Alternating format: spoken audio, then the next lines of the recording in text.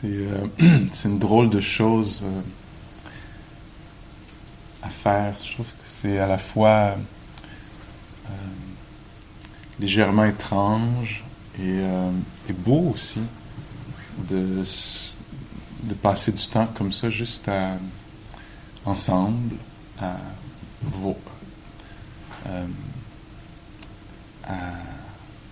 explorer ce que c'est que d'être, hein?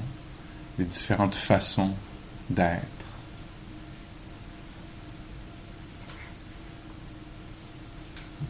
Donc, en fait, c'est un peu toute l'aventure, c'est un peu ça. Hein? On vient s'asseoir quelques minutes juste pour voir. Tiens. Voyons la façon d'être en ce moment.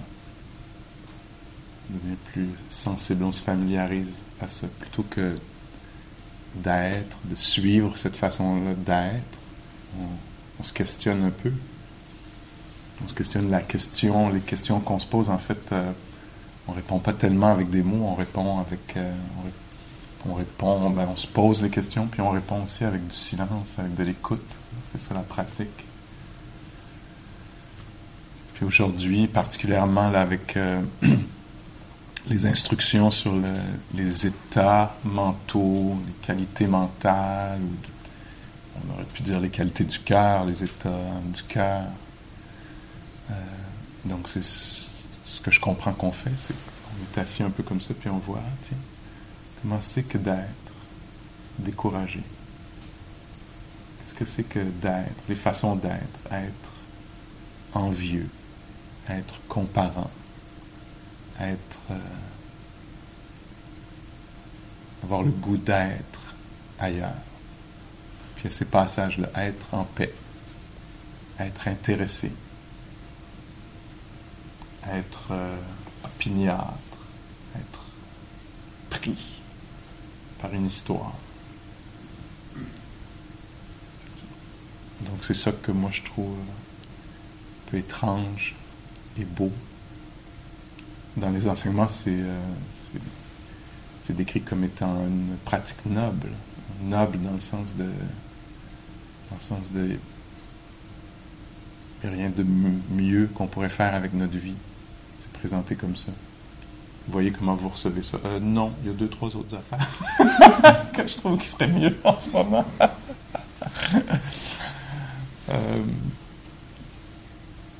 Donc on vient étudier les façons qu'on a d'être. Puis tranquillement,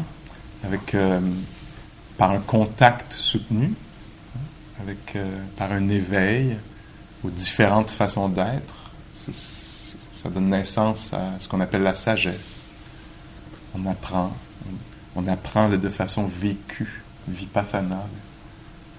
On apprend on est impressionné, même voire secoué, touché par les différentes façons qu'on a d'être, puis on clarifie un peu quelles façons d'être sont aidantes, libératrices, bénéfiques, quelles façons d'être sont enfermantes, enchaînantes, nuisibles, affligeantes.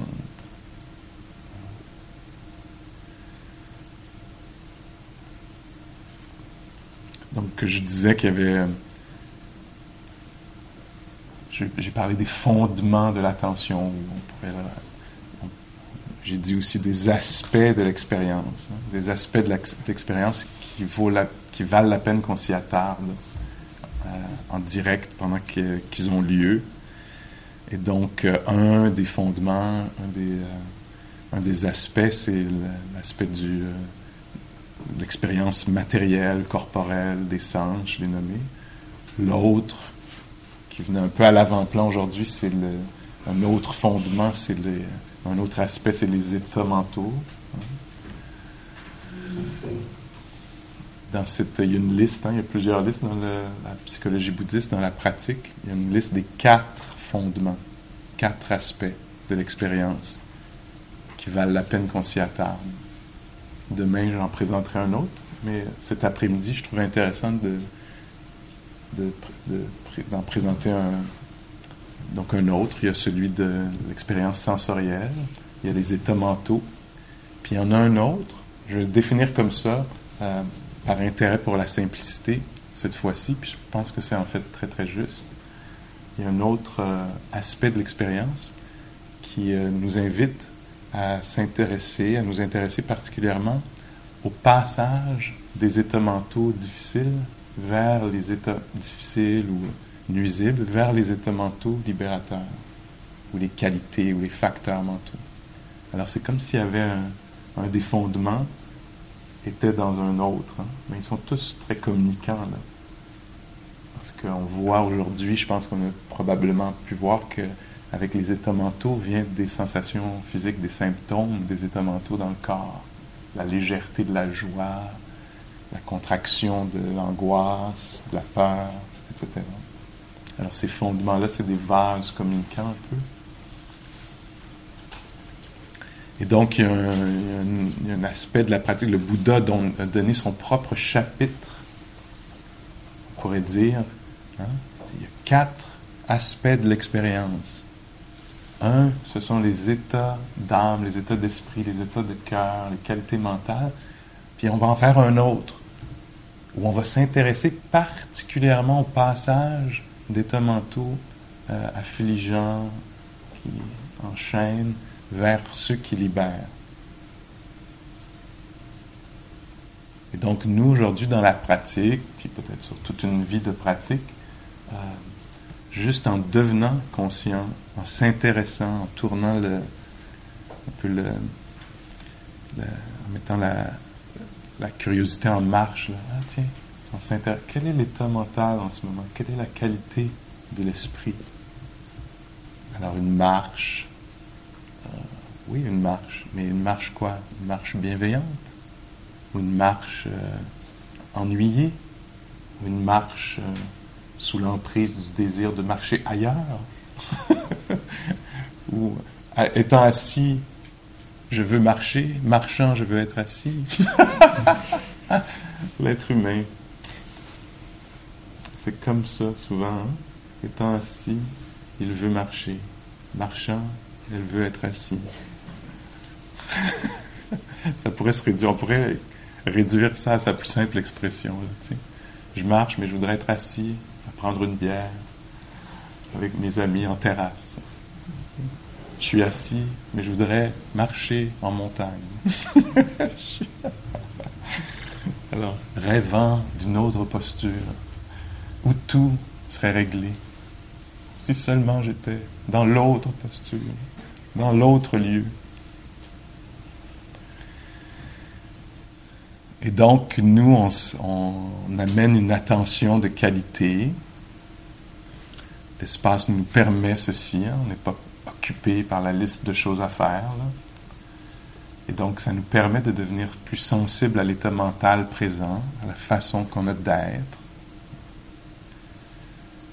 Et puis, l'idée, c'est qu'on soit touché par la façon qu'on a d'être, qu'on devienne conscient et touché par ceci.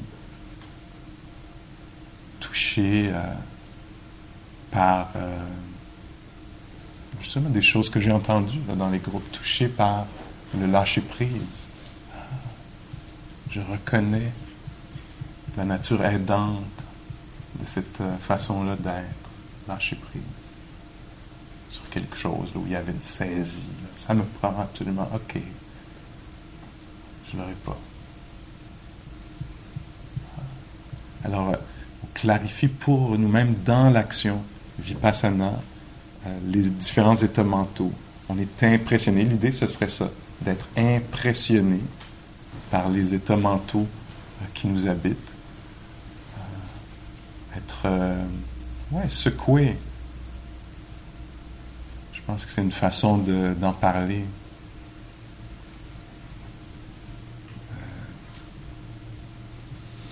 Quand on découvre là, véritablement sur plusieurs heures là, les façons qu'on a d'être, là, puis peut-être un schéma particulier, une façon particulière qu'on a d'être, puis on voit là, à quel point ça trouble, à quel point c'est stressant pour un être humain de vivre avec cette attitude particulière. Ou cette, Alors on peut être touché profondément, puis c'est quelqu'un, on disait ça là, dans le groupe tout à l'heure, là, Qu'est-ce qui amène le lâcher-prise? Qu'est-ce qui cause le lâcher-prise?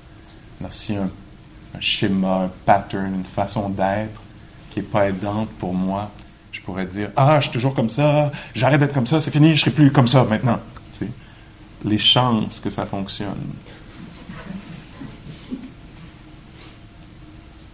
sont minces.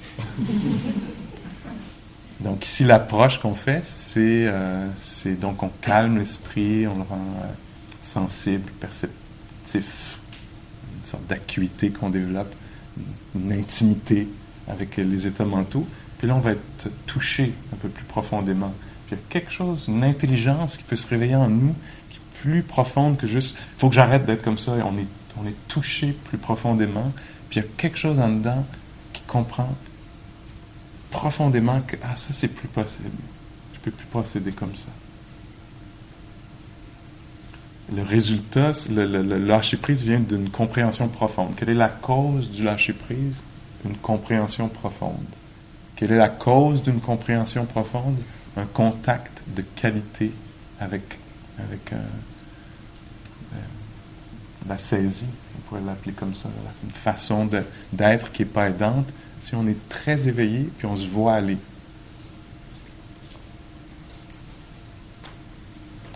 Je pense que la façon dont j'ai pensé, moi, ça dans la pratique, c'était peut-être par trempage, en marinant.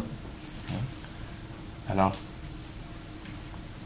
quelques heures là, de marche, d'assise avec un état mental qui est accablant. Je ne sais pas, par exemple, ceci, là, ça a été nommé dans un des groupes, là, le désir d'être ailleurs. Le désir d'être ailleurs. Super, état mental, riche.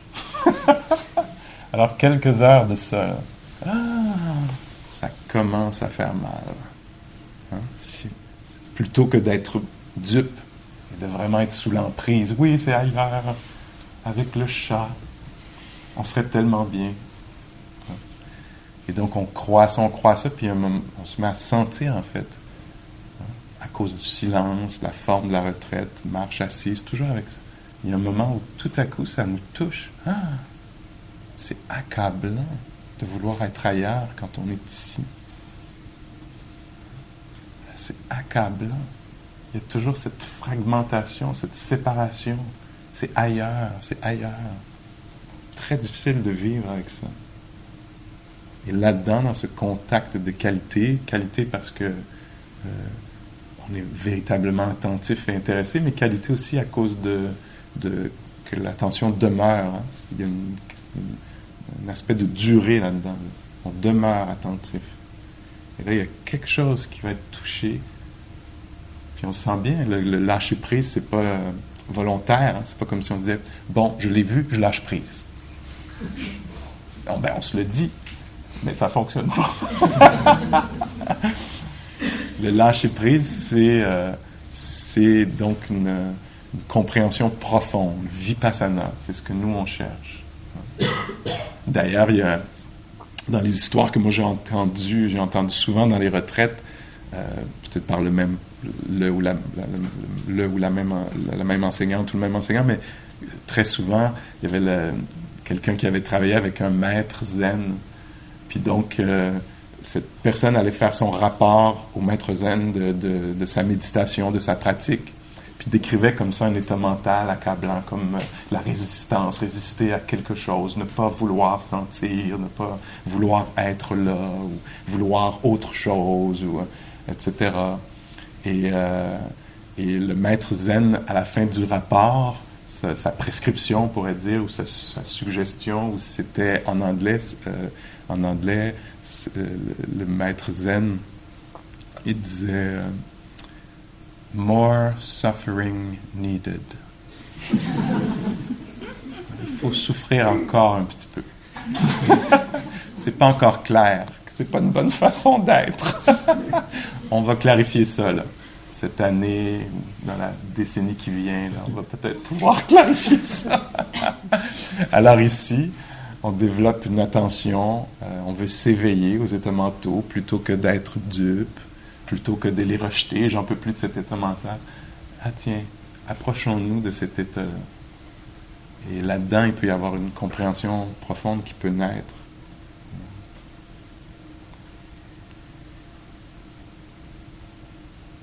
Alors, dans ce fondement particulier de l'attention, on est intéressé par le mouvement d'une façon oppressante d'être vers une façon, une meilleure façon d'être, de s'accompagner.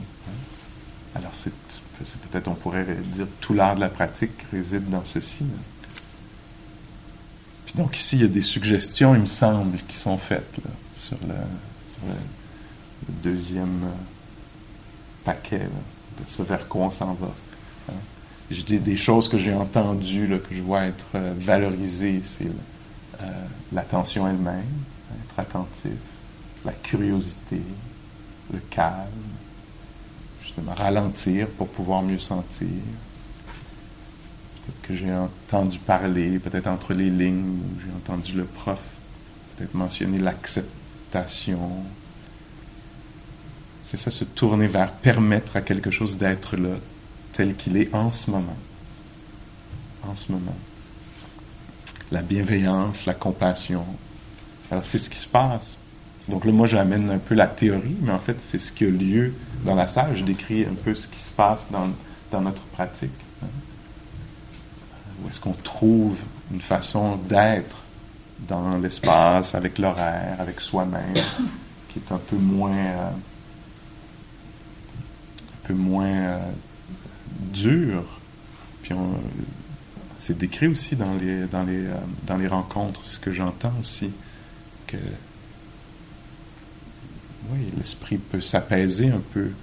On voit bien là, que ça donne rien de s'agiter, là, que peut-être c'est bien peut-être qu'on se porte volontaire pour abandonner certaines choses qui habituellement nous obsèdent ou nous fascinent.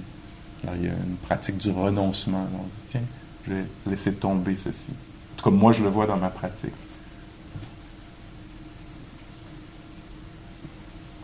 Il y a des moments où je vois que je pourrais faire un plat avec quelque chose.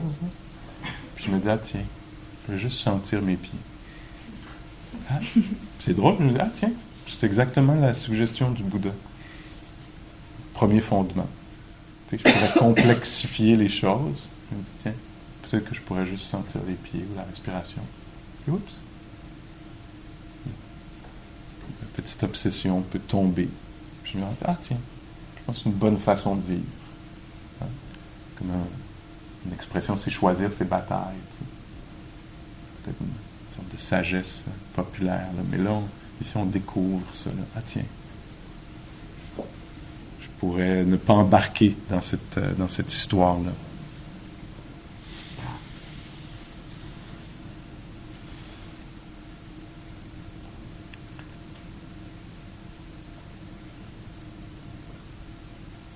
Je suis extrêmement intéressé à la fois dans la pratique, dans l'assise, par exemple, dans la marche, au repas, puis beaucoup dans la vie des relationnels,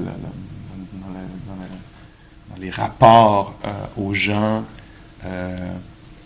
Ouais, à plein d'endroits, en fait. Quand je suis seul, à la maison, il y a une façon d'être qui semble être valorisée, puis j'aime explorer ça. Cette façon d'être-là, c'est un équilibre entre les facteurs énergisants et les facteurs calmants de l'esprit. Puis je trouve que c'est très applicable, ça devient assez simple en fait. Est-ce qu'il y a une dose d'intérêt, de curiosité pour ce qui se passe, d'engagement? Est-ce qu'il y a une dose de calme? Puis voici, je m'apprête à faire la vaisselle, je m'apprête à avoir une discussion difficile avec quelqu'un. Je m'apprête à faire quelque chose que ça me tente plus ou moins de faire. Je m'apprête à passer un moment de transition, d'attente, parce que j'attends qu'on me réponde, comme que ce soit mon tour. Tiens, est-ce qu'il y a une dose d'engagement, quelque chose de vivant, puis est-ce qu'il y a une dose de calme? Puis je vois que quand j'arrive à amener ces deux sortes d'énergie-là, en général, ça se passe mieux. Quoi que ce soit dont il s'agisse. Je trouve qu'ici, c'est un bon endroit pour appliquer Donc, je pourrais passer d'un état mental un peu accablant, l'impatience. Est-ce qu'on est au moins à la moitié de la retraite? Non, pas encore, presque. Combien d'heures reste-t-il avant la moitié de la retraite? Alors, ça c'est une façon d'être dans la retraite. Puis là, tout à coup, devenant conscient de ceci, je me dis, ah, attends, il y a peut-être une autre façon d'être. Pourrais-je peut-être abandonner la conception autour de la retraite, la conception du temps, concevoir le temps autour de la retraite, abandonner cette conception du temps qui peut être fascinante, mais aussi je vois bien que ça me prend un peu parce que c'est pas terrible, on n'est pas encore dans le décompte. On n'est pas encore atteint la moitié. En tout cas, je sais pas, selon votre calcul. Mais donc, je pourrais abandonner ceci, puis voir est-ce que je peux amener une dose d'intérêt à l'événement immédiat, au phénomène présent, puis une dose de calme. Puis là, tout à coup, je peux peut-être faire l'expérience très libératrice, dans laquelle il y a beaucoup d'informations, où je passe d'un monde où la réalité est accablante. C'est pas encore la moitié de la retraite, il reste quand même 2 jours de ce machin bizarre. Donc, puis tout à coup, la même réalité, mais la notion de temps vient de tomber. C'est plus conçu sur une ligne de temps qui était oppressante, en fait, comme construction. Puis tout à coup, il y a juste, en ce moment, est-ce qu'il y a une dose de curiosité ou de capacité de toucher à la réalité, puis une dose de calme. Parfois, c'est pas possible, mais parfois, ce l'est. Ou, tiens, cette situation, quelle qu'elle soit, est moins que parfaite, et bancale, absolument bancale. Je pourrais avoir toutes sortes d'opinions, puis donc vivre à être d'une façon stressante. Puis l'autre façon, ça pourrait être, tiens, ça se passe pas du tout comme je veux en ce moment. Intérieurement, extérieurement. Est-ce que je pourrais amener une dose d'intérêt pour la réalité, celle qui est la séparation de ce qui est cher? Une dose d'intérêt et de calme. Puis tout à coup, c'est la même situation. Puis peut-être que là-dedans, il y a quelque chose d'autre, une autre façon de...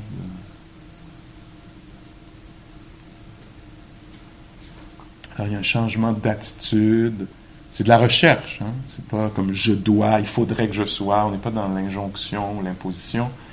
On est intéressé par un bien-être personnel, puis aussi causer moins de troubles autour de nous. Je pense. Je sais pas si j'ai l'impression que ça doit intéresser plusieurs d'entre nous, de causer moins de troubles.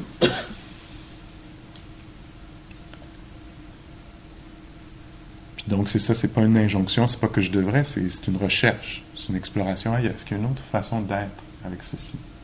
Avec le corps en douleur, avec un diagnostic, avec le temps qui passe lentement, il me semble ne pas passer. Comment, donc, une façon de le dire, c'est comment s'accompagner, comment... Et donc... peut-être que c'était un peu le thème de la journée aujourd'hui. Comment est-ce qu'on s'accompagne dans les différentes situations, intérieures ou extérieures? Puis qu'est-ce qui est possible là-dedans?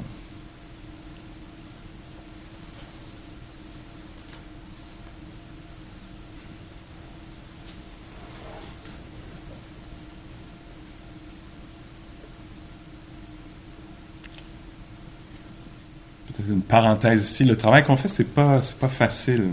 C'est pas facile, alors c'est possible qu'il y ait plein de mécanismes là, d'évitement qui soient en place. Hein.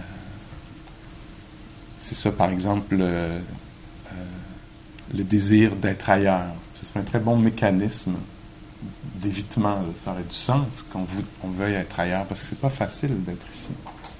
Alors c'est bien de se rendre compte de ça, hein, qu'il y a une perception momentanée de satisfaction. Ailleurs, ce serait satisfaisant.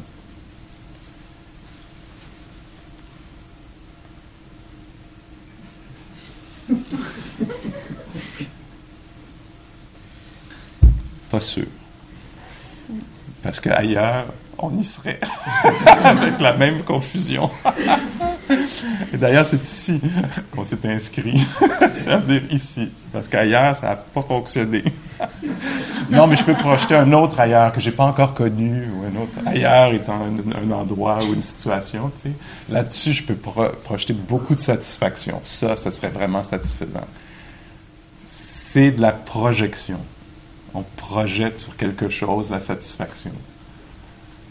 Quand la chose elle-même arrive, oui, elle peut être riche et belle et avoir du sens et tout, mais elle va rester bancale parce qu'on va y être.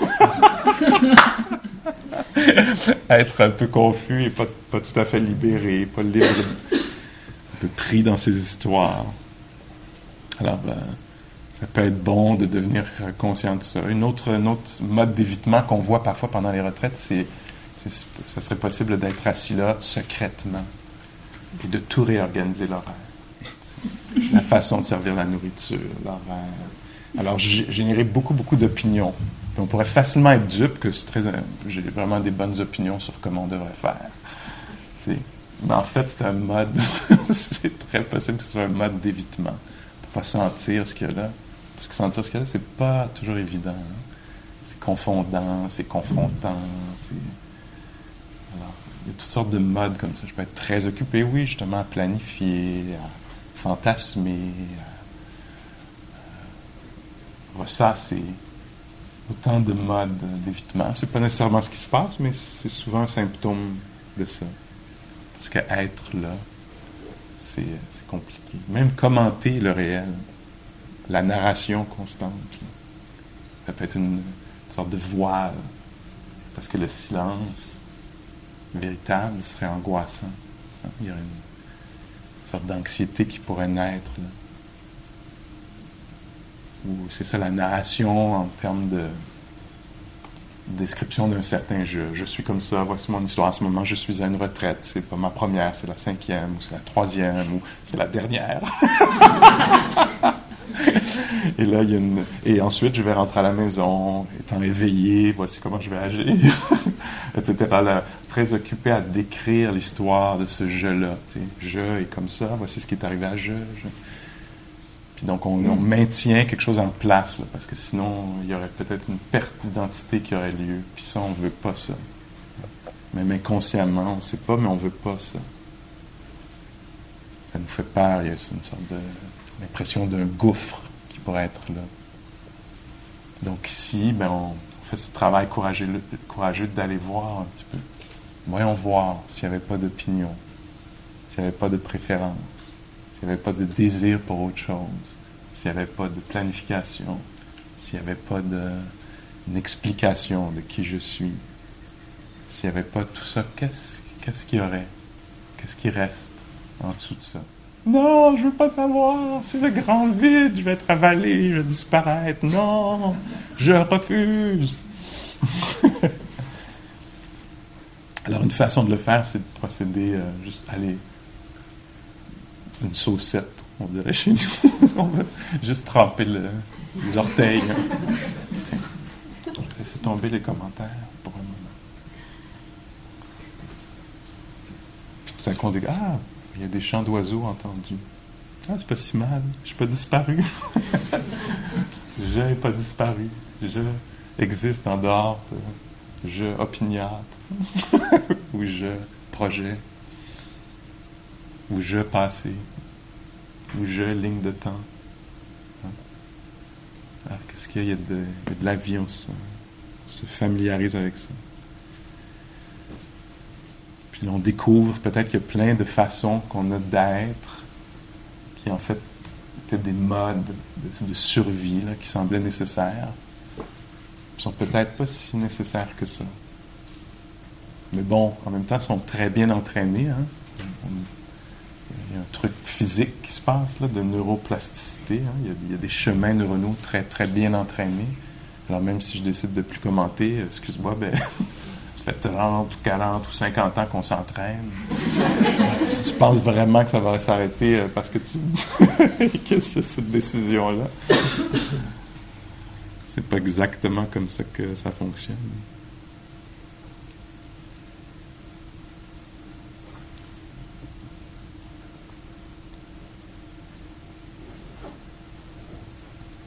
Alors, nous, on va voir au-delà de certains de ces modes habituels, ces façons habituelles-là d'être. Qu'est-ce qu'il pourrait y avoir d'autre comme façon d'être? Une façon de présenter aussi ce déplacement-là, de cette transition des modes, de façons d'être qui sont accablantes ou limitantes vers ceux qui sont les façons plus libératrices, qui nous libèrent. C'est l'image qui est utilisée, c'est le bonbon et l'or. Alors, par exemple, moi être assis ici et penser à moi, moi dans la cage, moi tas de merde, ou moi grandiose, ou moi qui aurait pu être, ou qui sera-t-il. Il y a une sorte de bonbon là-dedans, il y a une jouissance là-dedans. Je ne sais pas si vous reconnaissez ça. Mais ça peut être moi ou nous, ou si on est plus, si on a une tendance codépendante, ça va être l'autre. Passer des heures à penser à l'autre. Que pense l'autre? Que fait l'autre en ce moment? Que pense l'autre de moi? Etc. Alors, comme ça, sous occupation de cette façon-là. Puis il y a quelque chose de jouissif là-dedans. On est accro. Hein? Il y a quelque chose d'écrire, analyser, réfléchir. Pour certains, pour d'autres ici, ça va être de réfléchir au dharma. Le dharma. Bon, ben ça, c'est noble quand même. Non. Pas de n'importe quelle façon. C'est pas noble. Penser pendant 40 minutes à la complexité du dharma. Chemin octuple, 4 fondements, 4 vérités. Oui, les 4 vérités, etc. Ceci ou autre chose comme ça. Il y a quelque chose de très... il y a un bonbon là-dedans. Ce qu'on dit dans cette présentation-là des choses de cette façon-là, on dit il y a le bonbon, mais si on choisit le bonbon, malheureusement, on n'a pas accès à l'art. Et là, nous, ce qu'on fait ici, qui est un peu... qui est une prise de risque, on pourrait dire, un acte de foi, où on laisse tomber le bonbon de mes idées sur les choses pour aller à la recherche de l'art. Mais il y a un moment, là, liminal, l'espace liminal, où on a lâché un, puis on n'a pas trouvé l'autre. Alors là, souvent, le doute peut s'immiscer. On dirait que tu as tout perdu, là. Je pense pas que c'était une bonne option. On peut retourner au bonbon. Il est juste là, il est toujours disponible. Mais nous, dans notre esprit d'exploration courageux, on se dit, tiens, non, je sais que c'est là, je peux y retourner. J'y retourne d'ailleurs régulièrement. Puis je vais essayer d'aller voir autre chose. Dans la perte un peu de repères. Qu'est-ce qu'il pourrait y avoir? Est-ce qu'il pourrait y avoir quelque chose qui vienne? Dans les enseignements, on parle certainement de paix, de libération, libéré d'une addiction, de plusieurs.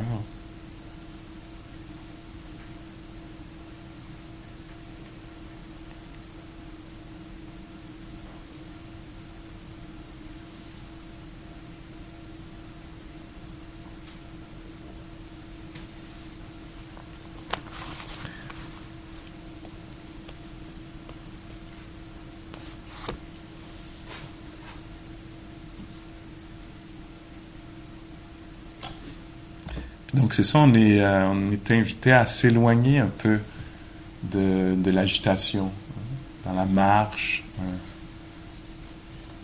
qui pourrait être vraiment à n'importe quel rythme, mais qui tend, je pense, à être un petit peu plus lente.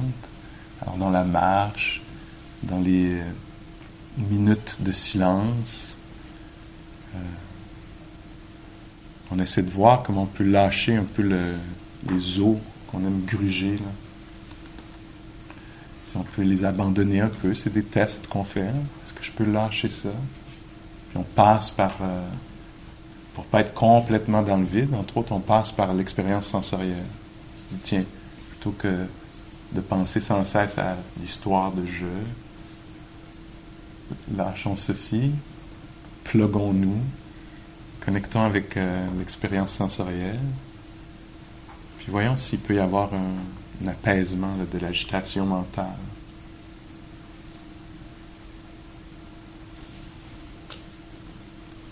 Puis quand on fait cette pratique-là avec une certaine continuité, je pense qu'on est rendu à ce point-ci là, dans la retraite où est-ce qu'on peut vraiment devenir très, très, très attentif. Certains d'entre nous, on l'est. Certains d'entre nous, on fait l'assise, on fait la marche. Puis, il y a aussi une façon générale d'être là. Je suis comme, ouais, je suis plutôt là. Puis là, il pourrait y avoir cette invitation-là à devenir un petit peu plus précis. Un petit peu, oui, d'offrir une attention qui est un petit peu plus pleine, un petit peu plus généreuse. Hein. Parfois, notre attention est pas exactement généreuse. Tu sais, je donne mon attention, je suis les instructions, là, donc je donne mon attention, mais j'en garde un petit peu quand même de mon attention pour continuer à sucer le bonbon ou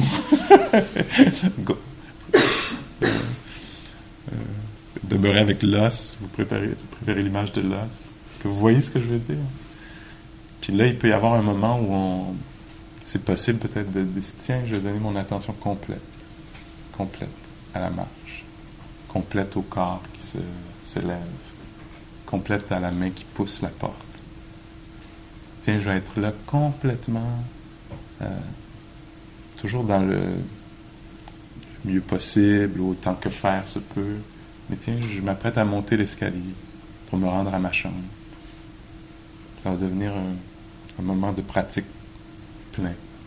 Là, à partir de ce premier pas dans l'escalier, jusqu'à ce que la porte de la chambre soit fermée, je m'engage. Je me porte volontaire. Tiens, je vais même ralentir, puis me laisser toucher par le soulèvement du pied, la main qui glisse sur la rampe, l'apparition du corridor, visuellement. Je sais pas, quelque chose. Il va y avoir une continuité, qui est le secret de la pratique. La continuité. On pourrait se dire, tiens, à partir de maintenant, je vais essayer, c'est une exploration, essayer de demeurer très présent pendant toute la durée du repas. Ou je sais pas ce qui suit là, une marche. Ça va inclure le corps qui se lève. Pas juste au moment de la marche, ou un petit moment pendant la marche, au moins. Et j'essaie de faire ça plus pleinement. Puis là-dedans, dans cette approche, là, il y a quelque chose qui peut se passer, là, qui peut devenir très, très riche. Alors, on pourrait parler presque d'une sorte de lâcher-prise. Hein? On se donne à la pratique. On embrasse complètement la pratique. Il y a un moine réputé qui disait, je paraphrase un peu, mais qui disait quelque chose comme légère implication, légère libération. Grande implication, grande libération. Implication complète, totale, libération totale. Alors on pourrait voir qu'est-ce que ça veut dire pour moi, là. C'est pas en termes d'obligation, d'injonction, c'est vraiment, on s'est inscrit nous-mêmes ici, on vient ici.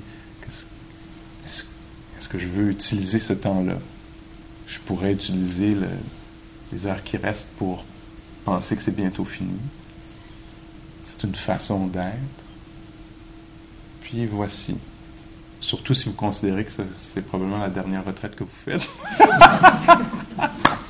Je vous invite, c'est d'autant plus une opportunité pour s'engager complètement, comme vous savez que ça ne va pas arriver à nouveau. Ce qui d'ailleurs n'est qu'une idée. Mais donc ça pourrait être une façon de procéder, de dire tiens, je m'engage complètement.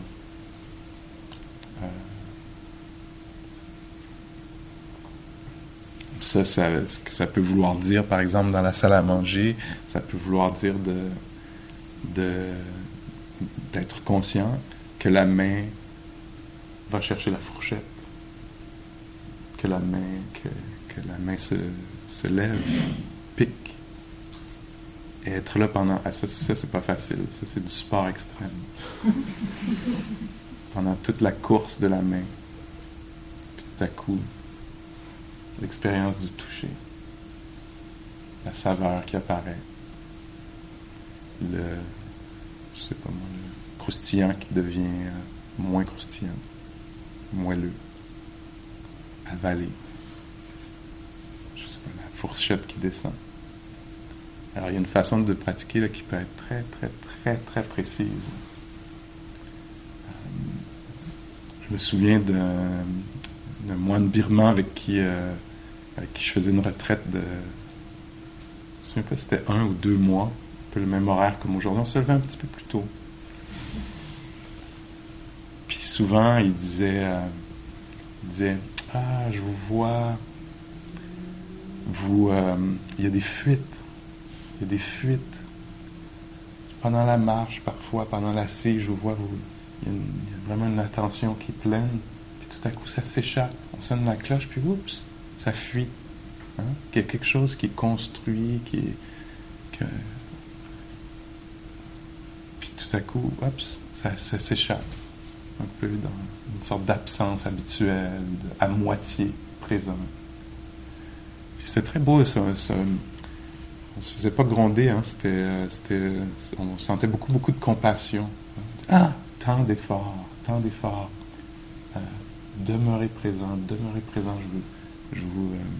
Je vous encourage à demeurer présent. Parce que dans la continuité, là, un mot qui était utilisé souvent en anglais, c'était seamless. Make your practice seamless. Alors, seamless, sans couture, alors, pour que ça soit vraiment... qu'il n'y ait pas de coupure. Hein. Alors ça, c'est un art particulier là, de la pratique. Vous voyez comment ça répond en vous. Est-ce qu'il y a quelque chose qui fait que j'ai le goût d'un peu d'aller explorer ça ou ça va. Toute réponse étant possible.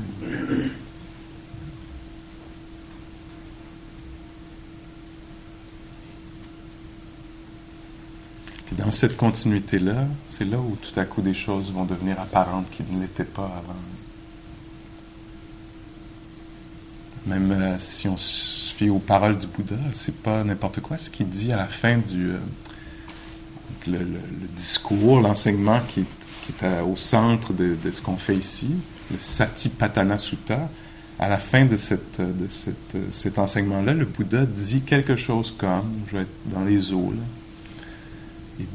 Donc il décrit les fondements de l'attention, quelle sorte d'attention, pleine, généreuse, non jugeante, qui ne cherche pas à acquérir quelque chose, mais à connaître, qui s'intéresse à l'apparition, la disparition, la présence, l'absence des différents aspects de la réalité, là, des postures, respiration, expériences sensorielles, états mentaux. Alors il décrit tout ça, c'est ce qu'on fait ici, là, c'est basé sur ce discours-là, tout ce qu'on fait ici. Puis à la fin, il dit quelqu'un, une personne qui pratique comme ça, là, qui suit ces instructions-là, je me souviens plus c'est quoi la progression, mais vous irez voir en rentrant à la maison, mais il dit, si quelqu'un fait ça pendant, je sais pas il commence par quoi, là, mais il dit, si quelqu'un fait ça pendant 7 jours, 7 mois, ou 7 ans, ou 7 mois, maintient cette pratique pendant... Il y a une chose qui est assurée, c'est l'éveil, ou sinon, très, très près de l'éveil final.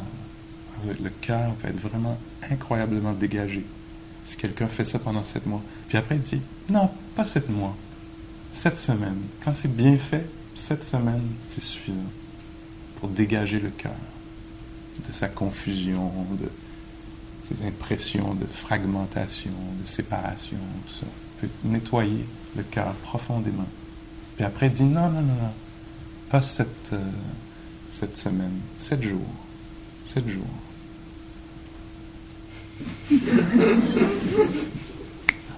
Ça, c'est 4, ça.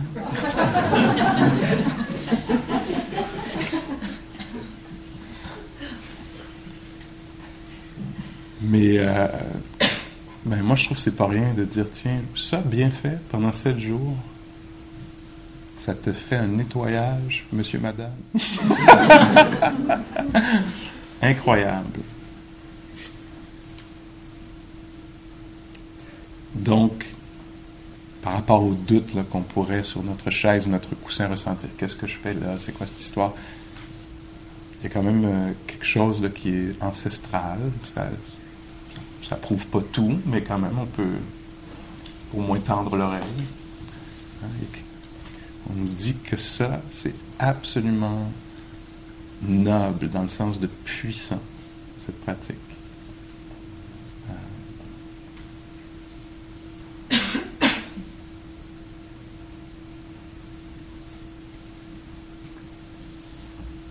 Moi, en tout cas, je suis convaincu de ça. Pas dans une foi aveugle, d'après ça.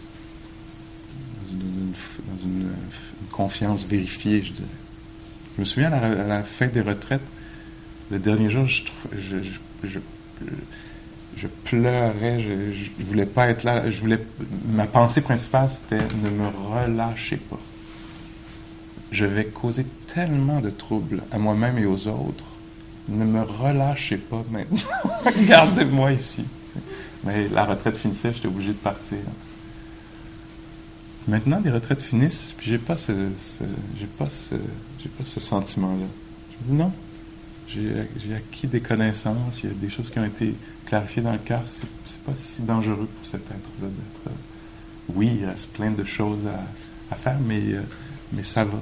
Je peux être relâché dans le monde. Puis avant, c'était pas. Je pense que l'évaluation était juste. C'était pas une bonne chose de relâcher un être aussi confus dans le monde, là.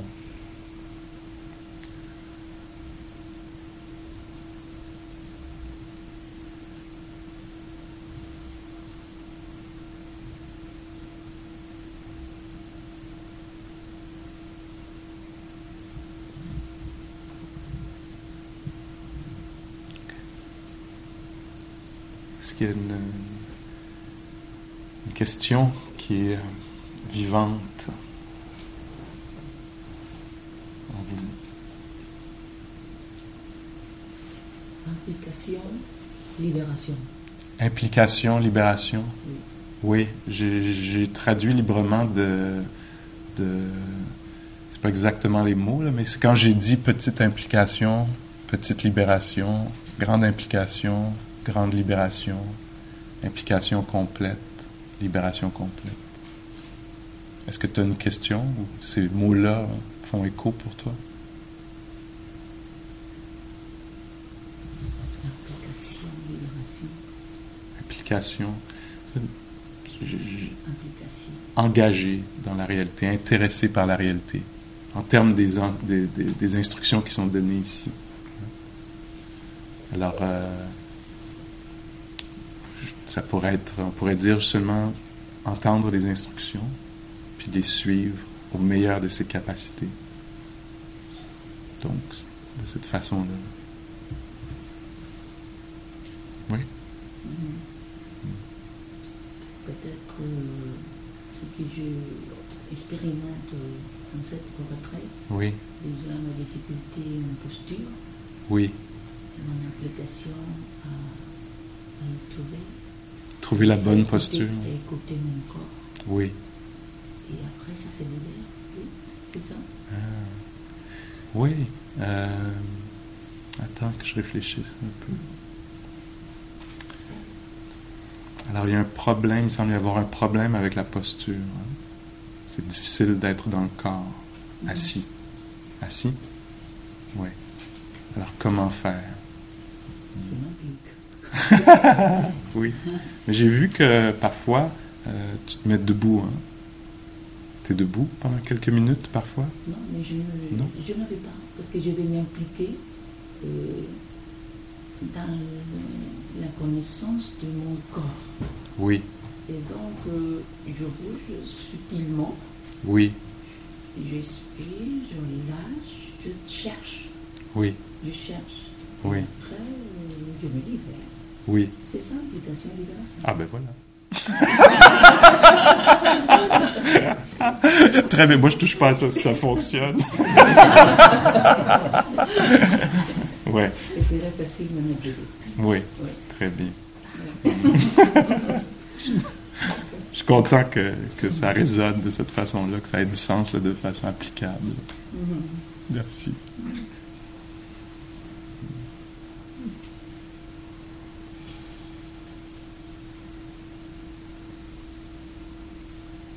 OK.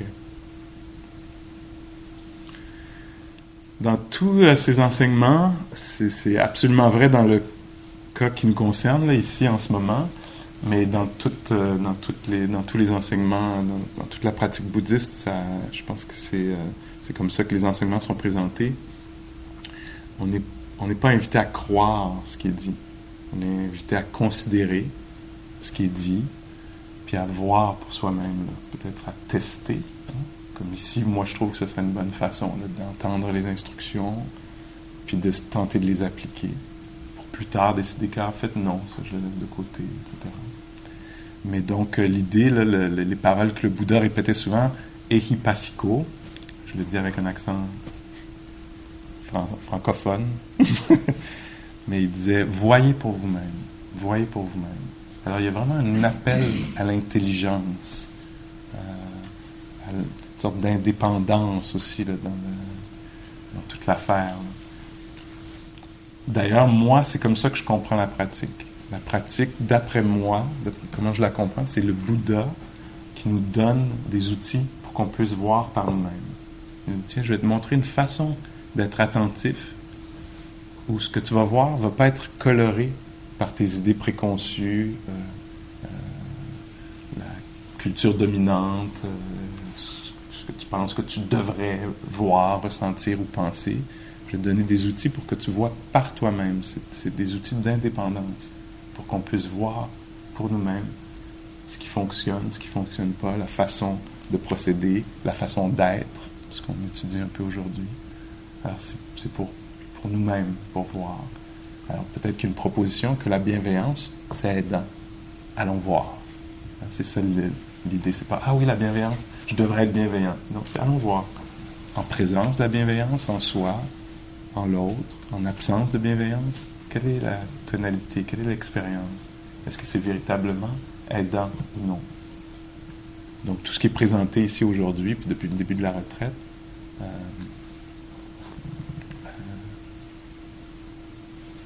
c'est présenté pour être exploré, là, recherché, clarifié pour soi-même.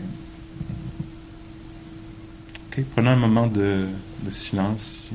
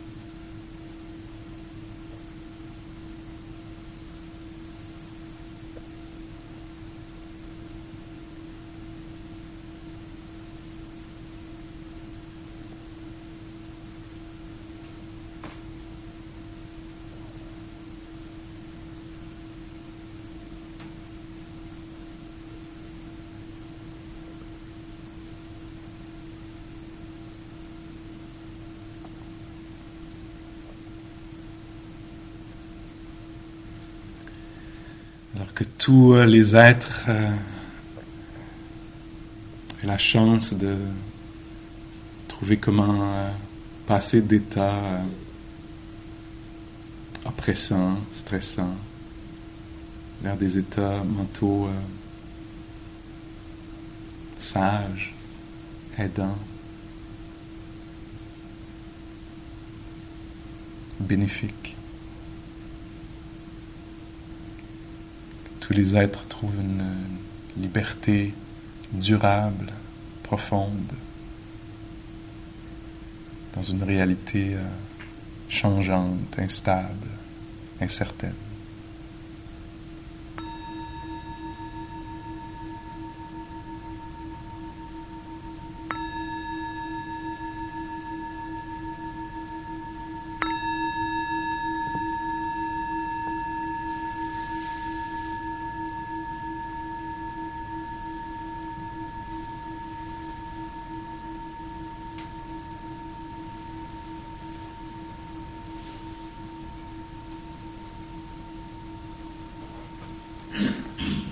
Ok, merci pour votre écoute, votre considération. Alors, il y a une trentaine de minutes de marche. Vous voyez comment vous voulez pratiquer. Puis le repas à 18h. Merci.